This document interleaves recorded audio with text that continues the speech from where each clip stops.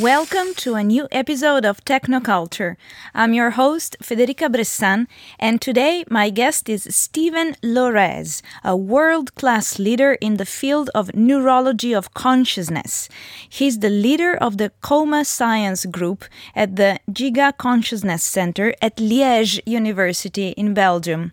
Welcome, Stephen. Hello. Thank you for being on Technoculture. I would like to start by asking you to define for us the word consciousness. Consciousness as well as brain are important keywords in your work, but it's also words that we use in our everyday language, and they evoke different images. So this makes them also very fascinating. But in your work as a scientist, consciousness must have a very clear definition, and it must have attributes attached to it that are measurable, I would imagine. So can you tell us how you define consciousness in your work? Well, there we already hit the first problem, because we do not have a definition of consciousness where everyone agrees upon. If you would ask a philosopher, he would have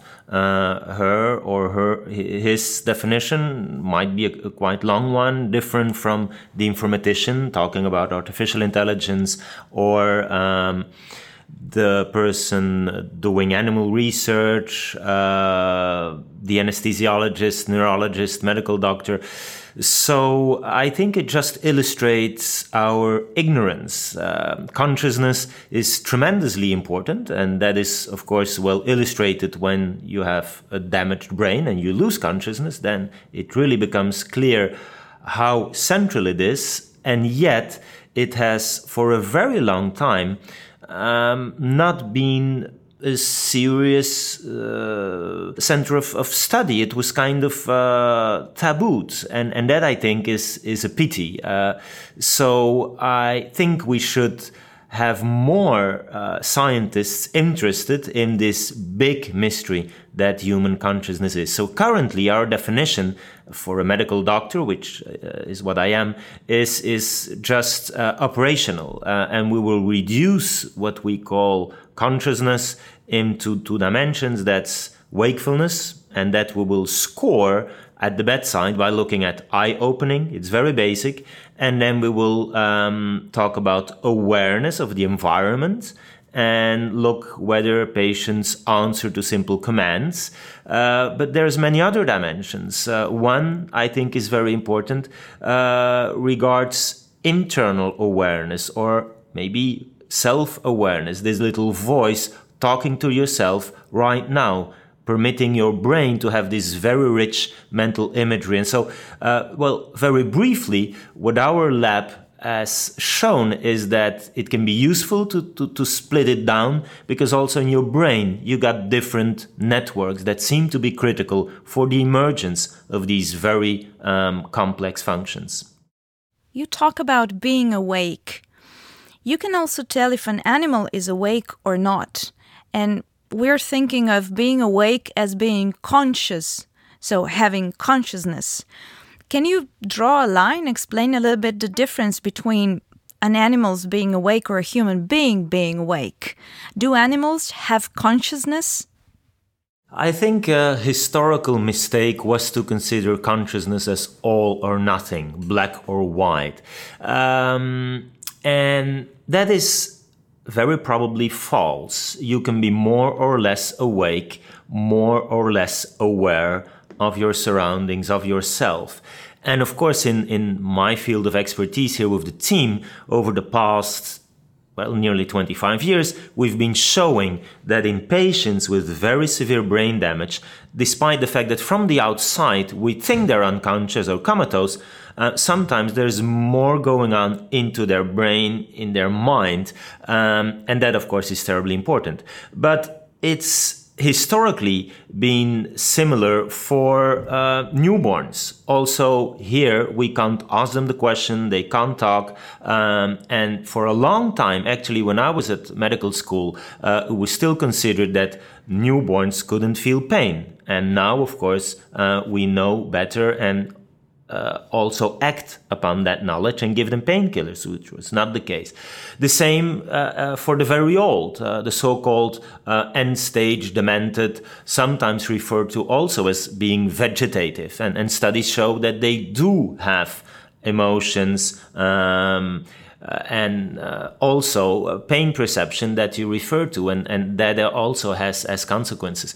And of course, there is this, for me, historical error where man has always considered him as the center of the universe. Mm-hmm. And that has been difficult to accept. And also a kind of, one could speak about a fight between religion, philosophy, and science. We are not the center of the universe, and that took a lot of time. Big scientists, Copernicus, Galileo, some even gave their life, like Bruno. Still, Darwin is not accepted by all religions, and it's difficult for us to accept that. And definitely, the science of consciousness is a difficult one. And of course, from a biological point of view, it's just not possible to defend this view, quite arrogant view, that we would be the only animals with consciousness, a spirit, a soul. I think for me, this is probably a big revolution in bioethics. And again, there are consequences. I do think it's clear that animals are sentient beings with emotions, including pain. Is it possible that when we say awareness, we in fact mean self-awareness? And this is why we get it wrong. Self-awareness is probably just sort of a subset on the higher end of the spectrum of all the possible levels of consciousness. Absolutely. Yeah. And there again, it depends how you will define self-consciousness. So definitely animals also make the difference between their own body and the external environment, and that is needed for survival. But then to have a symbolic representation about you as a being within your society, of course, has different levels of complexity. And this is, it's not just a linear thing that we see emerge throughout the animal kingdom. But again, I think throughout history, we've been looking very hard to find what is uniquely human. Is it language? Well, it depends how you define it. Is it the fact that we can make tools? Well, obviously not. Tests have been developed, like recognizing your own face in the mirror. And now there's a couple of animals that pass that test. But even those who don't pass the test, well, can we really claim that they're just only a bunch of reflexes, of instincts, and without any capacity for reflection, for social intelligence? And so every time I'm asked this question and I look into a specific question, I see that my colleagues or experts in these fields of animal consciousness have made wonderful discoveries. And we used to say, he has the memory of a goldfish. But actually fish are quite intelligent beings, and with a very rich social life and interactions. We just only recently start to look at it seriously, I think. At the beginning of some of the talks you have on YouTube, for example, because you're also very active as a public speaker in science popularization, you say that in the past, any reflection around consciousness, the study, quote unquote, of consciousness was prerogative of philosophy and religion. And only today, with today's technology, we can actually collect objective data about this elusive phenomenon and try to study it and say something about it. This is very close to the core interest of technoculture, because it's not just about how technology impacts our experience as humans, our everyday lives, but also how it changes the way we do research, the way we acquire new knowledge.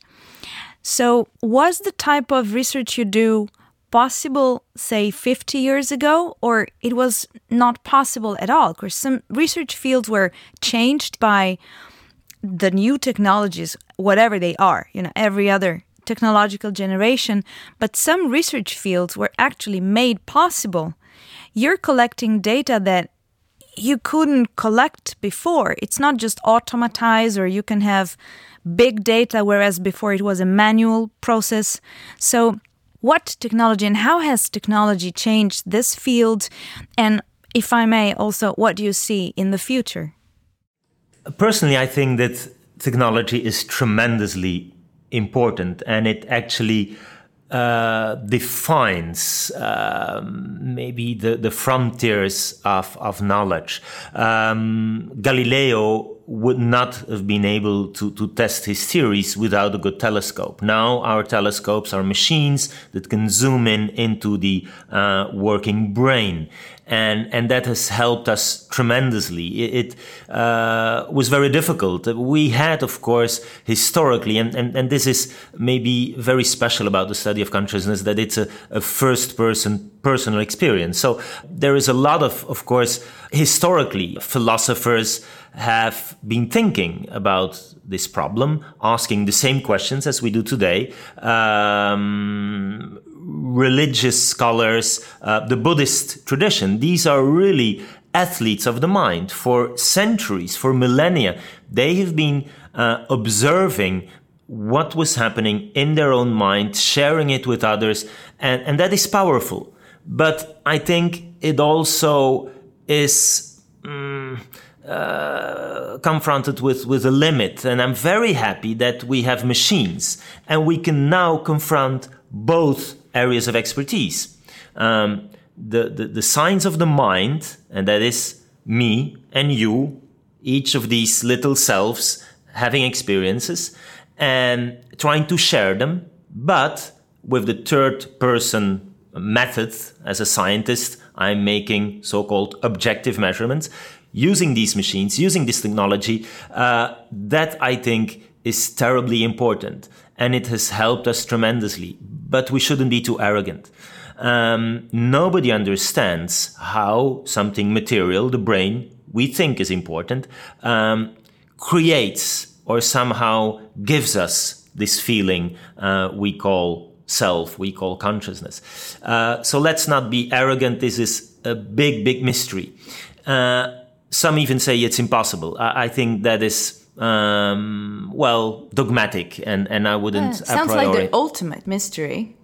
Maybe just like the origin of matter, of the universe. But again, every time historically we said this is impossible, somehow we could make progress. So to me, it's about finding this right balance between not being too arrogant as a scientist, and there's very little we understand about consciousness, and our ignorance is huge. And what we measure with the machines is indirect, is imprecise, and we should be very critical about that. But it's also helpful, and at least we should keep trying.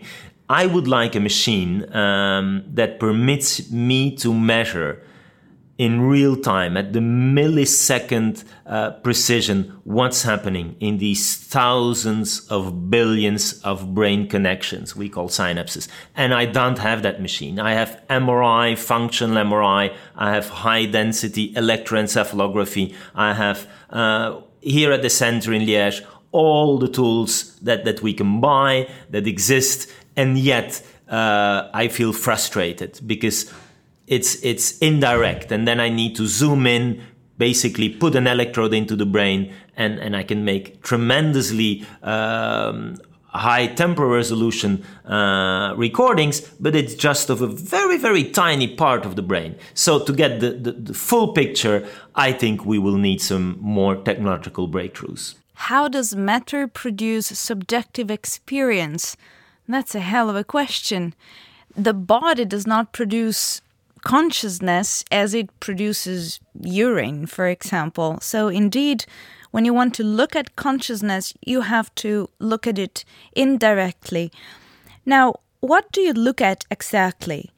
I read here that your research group has access to state-of-the-art multimodal imaging. What does that do? What kind of data you can extract from there? So, well, as a neurologist, of course, we look at the brain and we see the damaged brain. In our case, it's people who are survivors of a very important traumatic brain injury, or who had brain bleeding or a cardiac arrest and were resuscitated. But there's very important damage to the brain that we can see, and then compare that to, well, how are they? Are they conscious or not? All the degrees in between, and try to identify what we call the neural correlate of consciousness. And we could, through these different machines, identify two awareness networks. So we think that there's critical networks. It's not just a small region, it's widespread, probably for each hemisphere. You have these networks for internal and external awareness, and that we do by all possible means. With MRI, we can make pictures of the brain, high resolution pictures of the gray matter, those billions of brain cells. We can also, with another type of MRI acquisition, look at the white matter, these brain bridges, the connections, and that is very useful. And in traumatic brain injury, often these connections will be damaged. It's what we call diffuse axonal injury, and that can make you unconscious. We will also look at, of course, brain function. With functional MRI, we see changes in perfusion of different brain areas while the brain is resting, and while we stimulate the brain. We'll measure the electrical activity using EEG. We will inject radioactive sugar because the brain uses a lot of energy, and that again gives us images. We will perturb the functioning of the brain with TMS, transcranial magnetic stimulation, and see how that influences while we measure the electrical activity. So we will approach a problem from all possible angles. They all have their strengths but also weaknesses, and then put that together and try to say something, of course, that's useful for the patient, because we have patients coming from all over Europe for 1 week, and we try to reduce the uncertainty. Is this person conscious or not? And if so, to what degree? Will she or he recover? What can we do to stimulate this so-called brain plasticity? But of course, while doing that, it helps us scientifically. What is consciousness? And we also look at the anesthetized brain, the brain on drugs, the sleeping, dreaming brain, the brain in hypnosis, in meditation, the brain of astronauts, and how it adapts to zero gravity. So all these angles help us to understand this huge mystery, human consciousness. Technology to me is critical. So half of the team, we're about 40 people, are engineers, informaticians, physicists, and they work together with the clinicians, seeing the patients and translating that knowledge to, well, real clinical decisions, sometimes about life or death. From a technological point of view, is this a fast evolving field? Well, it's impossible for me to predict what we will use in years to come. And nobody predicted that one day we would be using a magnet to see inside your body, to see inside your functioning brain. I do hope that we will have better technologies, because the ones we currently have, they give us beautiful images, and I use them every day, but I think we should also be very critical about them. They don't show us thoughts, they don't show us consciousness, perception, emotion. So, well, it's wonderful to have them. We're improving them, but I do think that we will need a complete paradigm shift, something that gives us a much more detailed image measure of this terribly complex organ that the brain is, and that is permanently changing, where, of course, we've been talking about this material object that the brain is, but maybe we shouldn't also take that as a dogma. Maybe the laws of physics and biology currently do not permit us to make this giant leap forward in understanding what consciousness is. We worked together with an American scientist called Giulio Tononi. He developed a theory that says that for a system, including a computer, by the way, to be conscious, the information needs to be integrated. And when we can define what is information, what is integration, can we put maths behind that? Can we test it in human beings? This is what we did. So we developed a test and we tried to put a number on consciousness, very provocative, very, simplistic, but it turns out to work. When you sleep, this number is below 33%. When you're awake, when you're dreaming, it will be higher. And so also in anesthesia, we tried many drugs here in Liège. The number is below. And so now we use this test trying to falsify this theory, but also then make it useful clinically in patients with brain damage. But there's still a lot to be done. And we're very far, I think, from truly understand this big mystery that human consciousness is. If it's hard to predict the future, let's look back for a moment. You've been in this field for at least 2 decades, and you're a leading player in this field. So can you tell us, how was research in this field 20 years ago, or more precisely, what is the one piece of information that we have today and that we didn't have 20 years ago, like a major advancement that has happened that you witnessed? Maybe to me, the most important is that it's no longer taboo.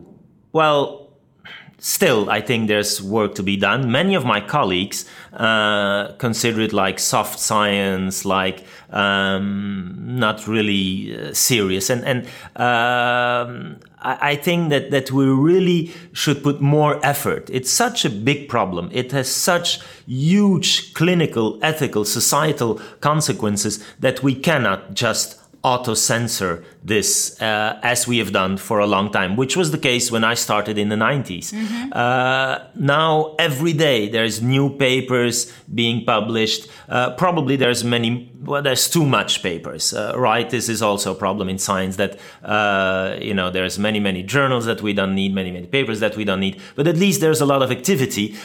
So the knowledge is increasing. To me, it's interesting that we can now test this hypothesis that we have these two consciousness networks. External awareness probably depends on this frontoparietal network with the thalamus. This is a part deep inside the brain, these thalamocortical loops. So it's interactions within these networks and this deep center that probably are critical and that needs to be better characterized. And then there's internal awareness, which is another network deep inside in the brain, and how they permanently interact with the memory systems, the wakefulness, arousal systems, emotion. So this is what we're currently looking at, and I think every week there is fascinating new knowledge, and that is very good. But still, I think that we are maybe at the stage of quantum physics before Max Planck. Something that really fascinated me when I was preparing for this interview is to find out that your work has quite a number of consequences that might not seem obvious in the beginning. Ethical and clinical consequences. For example, unconscious people who cannot express themselves and say, I feel pain. Well, by monitoring their brain, you can actually detect evidence of pain being there. So you see that they feel the pain, even if they cannot say it, and you can treat these people accordingly. So give them some solace, and that sounds to me like a very good thing. Another example, I understand that there are 2 machines in the world that can detect pre-birth brain activity, that is brain activity in fetuses. And by the way, it was already found out that there is some brain activity going on. So probably there is some learning or memory function going on. And this may have very important ethical consequences, or at least inform the debate. But there is a quite more general issue that I realized when I was learning about these things, and that it's probably very banal, but I'm still going to ask you, and that is, did coma exist in the ancient world, or is something that is only possible with modern medical technology? So coma is not really a medical condition. Coma is not a disease. It's a state. And it's a state where you need machines to support your life functions. And come to think of it, coma is never mentioned in classic literature. And I took it so much for granted. But then I was in doubt and said, really? It should be like a big thing that everybody knows. Or I was the only one not to know, I don't know, but it didn't seem obvious to me. Is coma just something that we can have in the modern times? So once upon a time you would just die. Is that what used to happen? So, of course, the art of medicine over the past millennia went through a lot of changes, revolutions. I think we don't appreciate that enough. When we're sick, we go to the hospital, whether it's Sunday, in the middle of the night, Christmas, and we expect a team to be there to use these technologies. In my case, brain scans when there's a bleeding or a meningitis, giving you antibiotics, taking care of you, saving your life, increasing your quality of life. And that's tremendously important, and I don't think we appreciate it enough. So clearly, this knowledge impacts each and every one of us because we're all patients. And of course, when we talk about the brain diseases, both in the field of neurology and psychiatry for me is the neurology we don't really understand, but it's important to each and every one. In Europe, 1 out of 3 will at one point be confronted with some brain disease. So it really is important that we increase our efforts, and we do need technology. And, well, a lot can be improved and has consequences, as you said already, the definition of life or death. That was quite straightforward for millennia. When are you dead? Well, when your heart stops beating, your last breath, your brain stops, and these 3 critical functions, the heart, the lungs, and the brain, they were related one to another. And then in the 50s, suddenly, there was a new technology. The artificial respirator. It was a revolution. It was the start of what we now call intensive care. It was the first time we were thinking about therapeutic abstinency. When should we also have the courage to stop this machine? It was also the reason why society, medicine, had to redefine death. Now there's basically 2 ways of dying. The new way, which is in intensive care, can be that your brain is dead. The so-called brain death criteria. Terribly important. It was directly the consequences of technology. And again, how that will be in 10 years, in 100 years, we don't know, but probably it's going to be different. Is it true that if brain death is correctly diagnosed, then you never come back, so to speak, like goodbye, you're gone? Whereas if your heart stops, chances are that you can be resuscitated. So this is where you can really draw the line to say when you're dead or not. Yes, this is very important. We also study at our university in Liège so-called near-death experiences. This is fascinating. Again, it's an area where there's a lot of taboo. It's not easy. A lot of movies, best-selling books, very, very little science. So we want to change that. By the way, if anyone listening to this had such an experience, please share it with a lab. Our lab is the coma@uliege.be. We will provide this reference in the description of the podcast. And there's different scientists here listening to these stories. We now have more than 1,300. But as you rightfully say, these people were not dead. They were not brain dead. They had sometimes a cardiac arrest, a severe coma, but they survived it, and afterwards they had these very rich and intense memories, and I think we can learn from them also in terms of understanding consciousness. And it's a pity again that there's so little science. And, well, maybe this program will help us a little bit in the right direction. I really hope so. And I think that by now everybody is like all ears and listening, because who doesn't want to know these things? I find it quite amazing that now science is looking into this. So I would like to ask you one more question about this. I heard you say in one of your talks that you can elicit a type of experience that is then reported by the subjects as a near-death experience. The report is also quite consistent across subjects. That, for some reason, triggered this thought in my mind that if you can elicit something artificially, it could even be like the feeling of being in love. Whatever feeling that you can just elicit artificially, deliberately, from outside by touching something, by doing something, that would make the experience less real. Do you think that this makes any sense? Or what is the relation also between the same type of experience as it is reported when it is elicited and when it occurs spontaneously? Can you talk about this a little bit, please? It's a very good question. So what is real? What's happening right now in your mind, isn't that real? To me, it's real. And so as a medical doctor, of course, I listen to people. They tell me I have a headache. I got pain here or there. So I just need to trust them, right? It's their reality. As a scientist, of course, I want to measure things and I want to explain things. But we shouldn't make the error, I think, again, to see this as black or white, believers, non-believers. Some of my colleagues say, well, why are you studying near-death experiences? This is just, crazy people, crazy stories. We understand it's just an hallucination, chemical thing in the brain or lack of oxygen whatsoever. I would disagree. We don't know the phenomenon.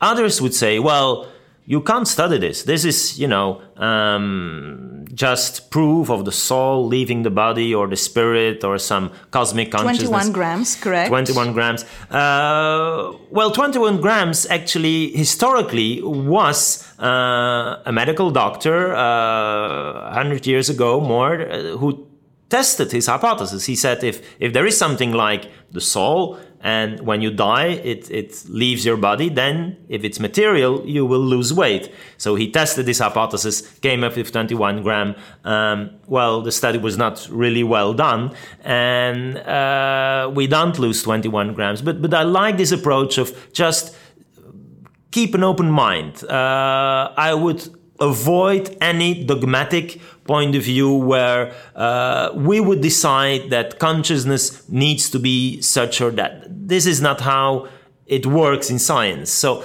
the only thing that I'm I'm defending by all possible means is the scientific method. It's trying to confront what you think to understand with what you think you measure. But then, what is reality? Well, I can tell you for these people who experienced it, it was very real.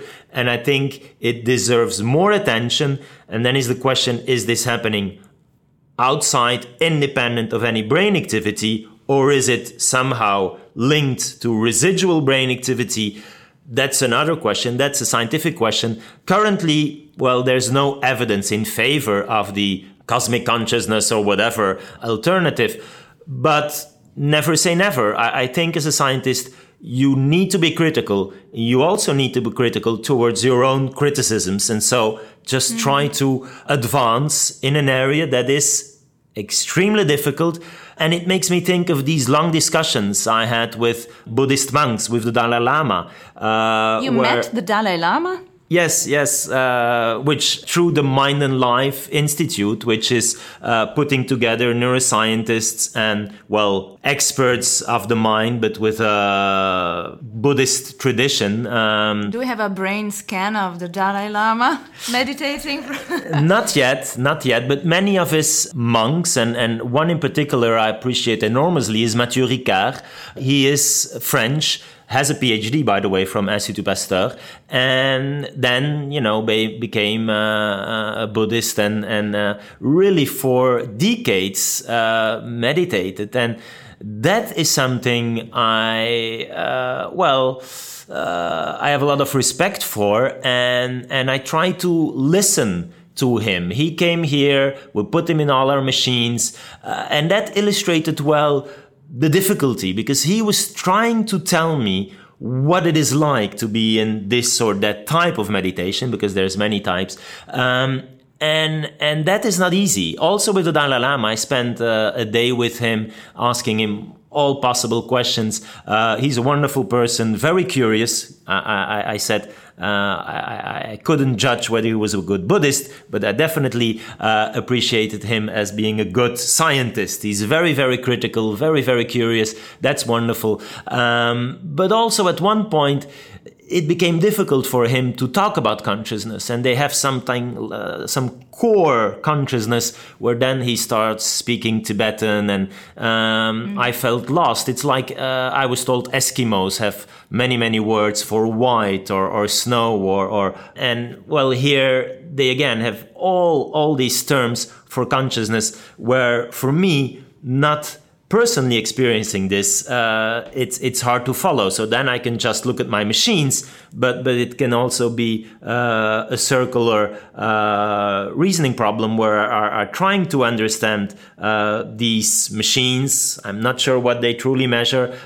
Looking at some modification of consciousness, I'm also not really sure about. So it's difficult, but it's fascinating also to sit down, and this is quite new, I think, in our field, and just be very open. As long as we stick to this scientific method, I think we're good. For clinical applications, I believe that some open philosophical questions are less urgent, but they are so fascinating to me that I hope you will forgive me if I spend just a few more minutes asking you about these things now. And by the way, I'm quite happy that we could have this conversation in person and not over Skype like I sometimes do, because I get to see your office and I see that you have some pictures of Buddha hanging from your walls and a small statue of Ganesh on your desk. So I really want to ask this question about higher states of consciousness. You say that one of the first signs of somebody being conscious is that they are awake. And being awake is normally associated with having your eyes open. So I can clap my hands just to get your attention and you will look at me. So you have your eyes open, and that's how we see that you're awake. But then there are these things that we call higher states of consciousness that are normally associated with having your eyes shut. Normally the Buddha is depicted with his eyes closed or almost completely closed. Could you share some thoughts on this thing, the fact that being awake seems to be associated with being aware of the outside world? Your eyes open, you respond to stimuli, etc. Whereas a higher level of consciousness, as we call it, may be associated with an inward experience because you have your eyes shut. So for me, it's difficult to talk about these higher states of consciousness, and I'm not a Buddhist, and I don't want to talk about this through the lens of some glorification of one or the other prophet, but I have learned a lot coming from this Judeo-Christian tradition, reading these Buddhist scholars. Having them in our machines, well, meditation is just training the mind, the spirit, and this is not some magical thing. We go to the gym and we see our muscles grow.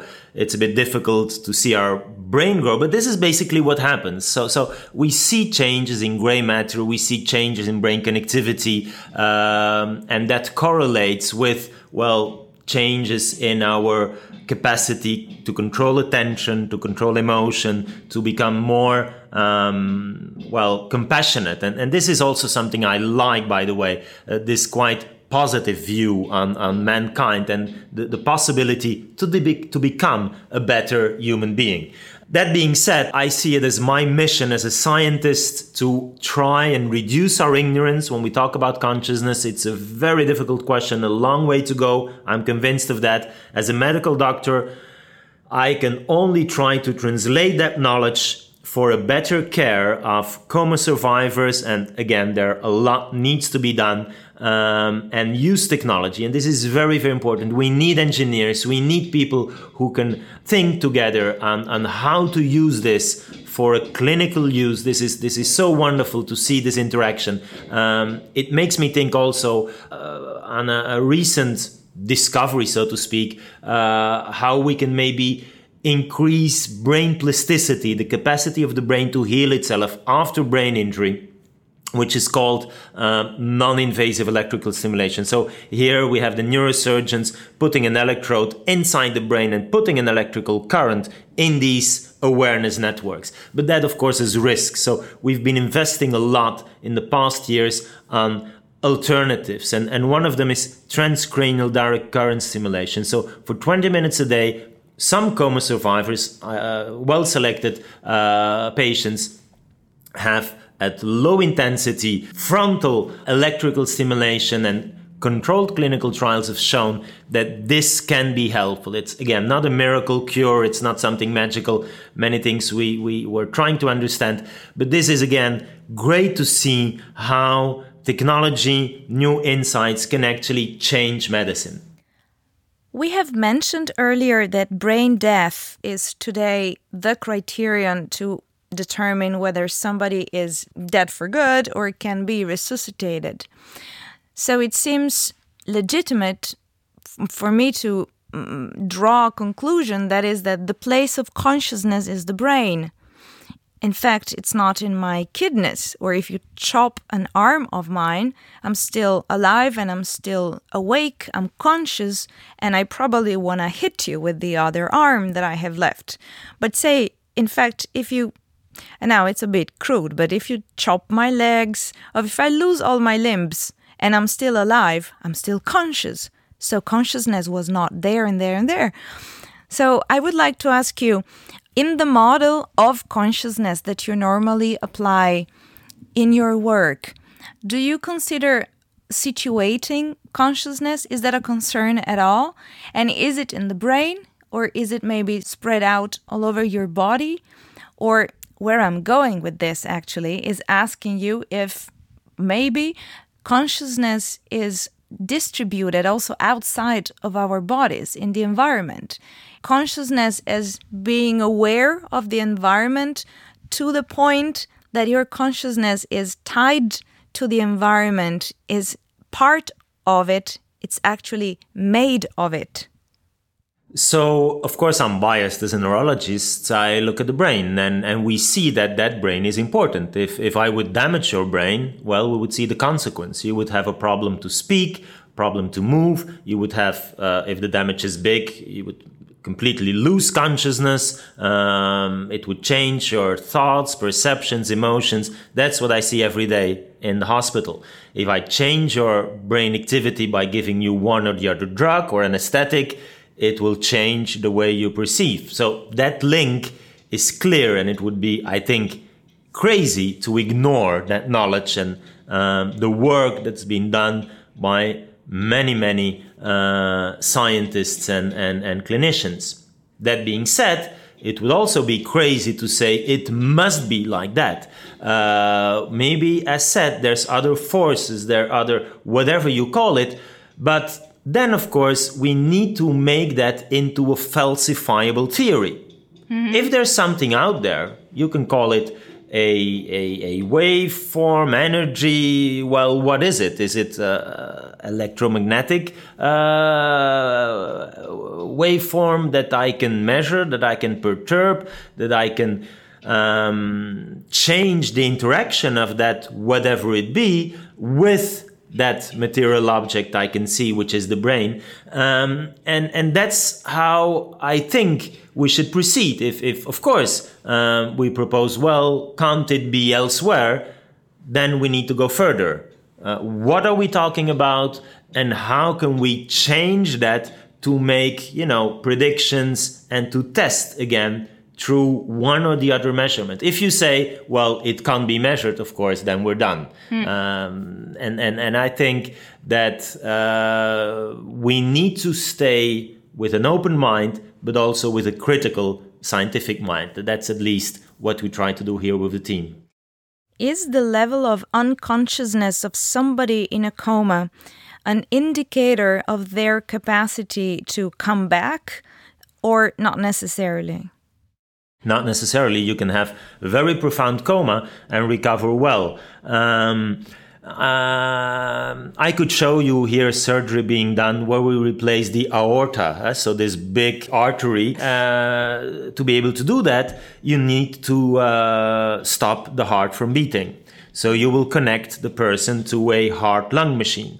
But then you would even need to stop that machine. This is really very impressive. So you see a body, and you would empty that body from all its blood, you would cool it, you would give it different drugs, but then you basically have a brain, no blood flow whatsoever, and yet you can do your surgery of the heart and this big artery, and the person afterwards wakes up and is cured from his disease and has no, if everything goes well, sequel. So this is very, very impressive. You have a very deep coma there, right? Very, very deep anesthesia. There's even no blood going to the brain, and yet it can be reversible. So this is like the current limit of where we are.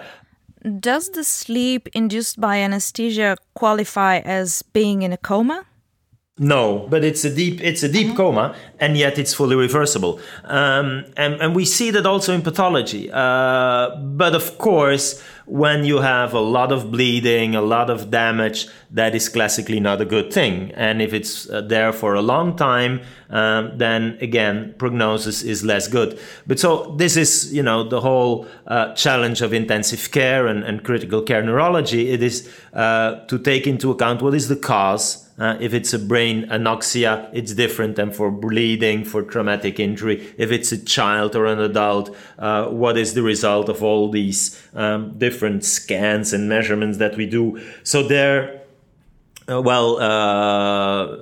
basically every case is different. Sometimes things are clear, and like in brain death, there is no uncertainty if the diagnosis is, of course, correct. And then there's all these different gradations and levels of uncertainty where we're trying with the team to help, again, with technology to reduce that and to make better predictors.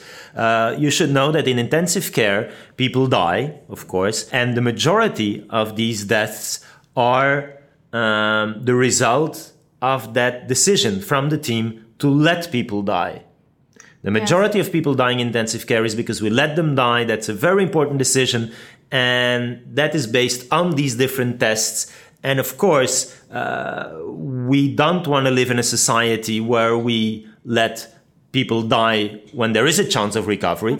We also don't want to live in a society where we just continue without having the courage to ask, is there hope? And create these artifacts of modern medicine where people can survive for decades, but without any possibility to communicate, which is minimally conscious state, and what is that life? Is it worth living? So these are big questions. Maybe one question I have here for the listener is, please anticipate. It can happen to you tonight. And talk about it. Talk about it with your friends. Write it down. The day I'm in intensive care, comatose or unconscious, these are my values. We consider death too much as a taboo. Well, one day it's going to happen. And so please think about it. Help the medical teams to make the right decisions for you. And this is how modern medicine should proceed. We're not gods. We're not supposed to make decisions without much discussion. We should just explain, this is a situation, what would this person have wanted? And so there again, I think each and every one of us should consider what are our values and share them, identify a person of trust. And don't pick a friend that will get your money when you're dead. Yes, it's rare, but of course we need to make sure that we don't let people die because it costs a lot of money, because there's a big heritage or whatever. All the cases where I was personally involved, well, people act out of love, and we just need to be very transparent about what is the current reality. We should be careful not giving these people, these families, false hopes. It's very difficult. But we also shouldn't, I think, have ourselves false despair. For way too long, we've considered, well, there's nothing we can do for none of these patients, the so-called vegetative state patients. I hate that term. Now we talk about unresponsive wakefulness. And we do know some of these people can recover.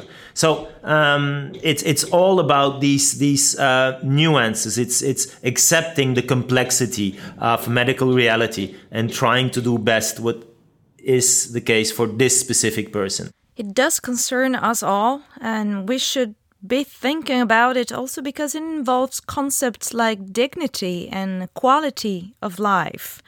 There is another positive message that I encountered preparing this interview, and I was just reminded about it by a big poster outside of your door here at the office, and that is that there is life after death, and that is donating your organs. By donating your organs, you cannot just save one life, but you can actually save up to 7 lives. Is that correct? Absolutely. And so I think most of us would happily accept another organ. When our kidney fails, our liver, lungs, heart, pancreas.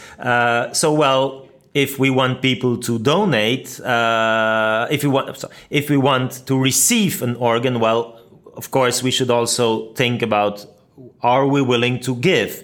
And especially giving after death. I mean, it's a choice between being buried and being eaten by worms or being burned or cremated. So to me, the choice is clear. I'm registered as an organ donor, and I see from discussing with these families when there's this dramatic situation, when they lose their loved ones, and we need to explain, well, your husband or daughter or sister is in coma, it's irreversible, and she or he evolved to brain death, and now we can proceed to organ donation. This is a lot of information, and sometimes they will say, whoa, no, this is not true, we can't accept this. So please, again, anticipate it.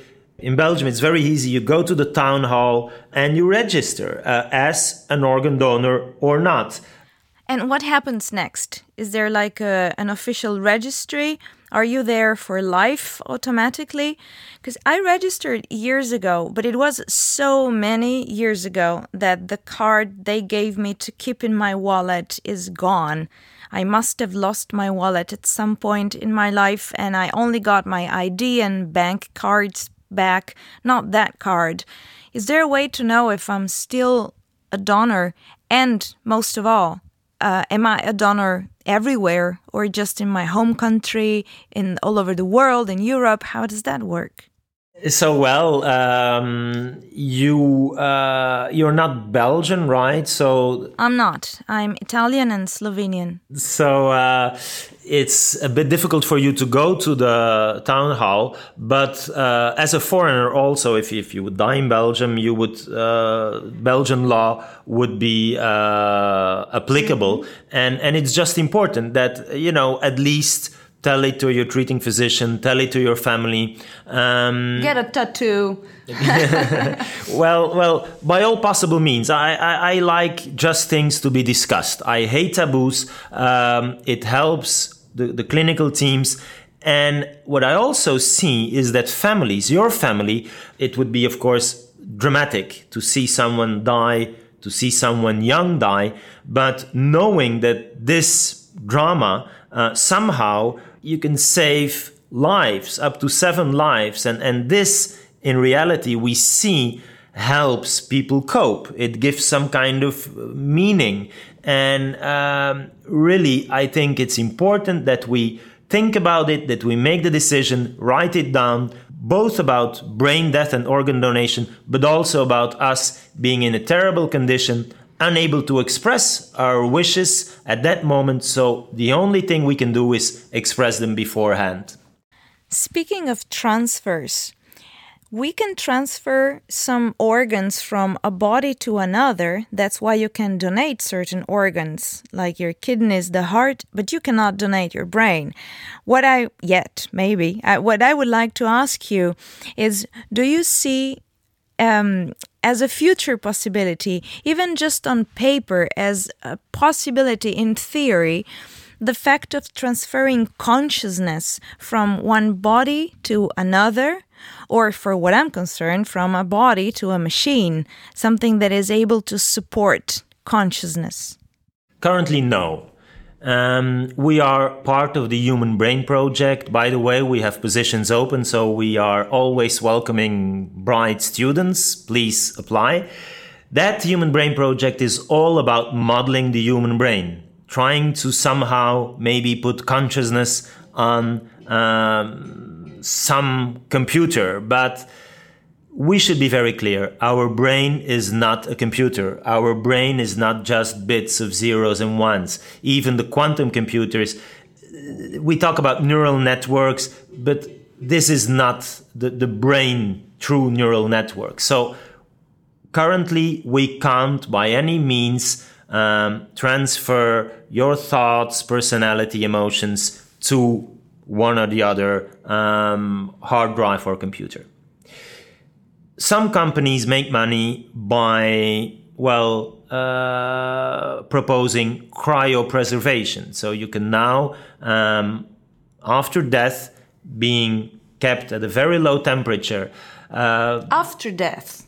Yes. That means after brain death? Yes, or even non-brain death criteria. People are kept just frozen. And you can do that. The problem is that currently there is no mammal that we could ever defreeze and make conscious again. So I don't think it's a good investment.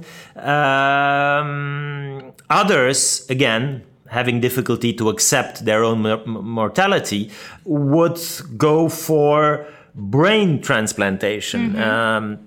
And again, this currently is not technically feasible. There's actually one surgeon proposing this. It's planned to be done in China. But on humans or on animals? On humans. Mm-hmm. And again, that's not a good idea because it fails in humans. And you can... Basically, it's not a brain transplant, it's a head transplant, and in reality, it's more a body transplant. So you would truly guillotine a person and then switch bodies. But the way this head brain can control that body currently needs a lot of future technological breakthroughs. So citing James Bond, never say never, but currently, there's your consciousness, it's in your body, probably your brain is playing a very important role there, and that's the only certainty we currently have, and we better enjoy it. Thank you so much for being on Technoculture. This has been a very interesting conversation for me.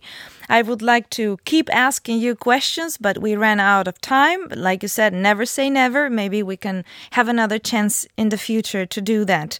Thank you so much again. You're welcome. Cheers. Thank you for listening to Technoculture. Check out more episodes at technoculture-podcast.com or visit our Facebook page at Technoculture Podcast and our Twitter account, #TechnoculturePodcast.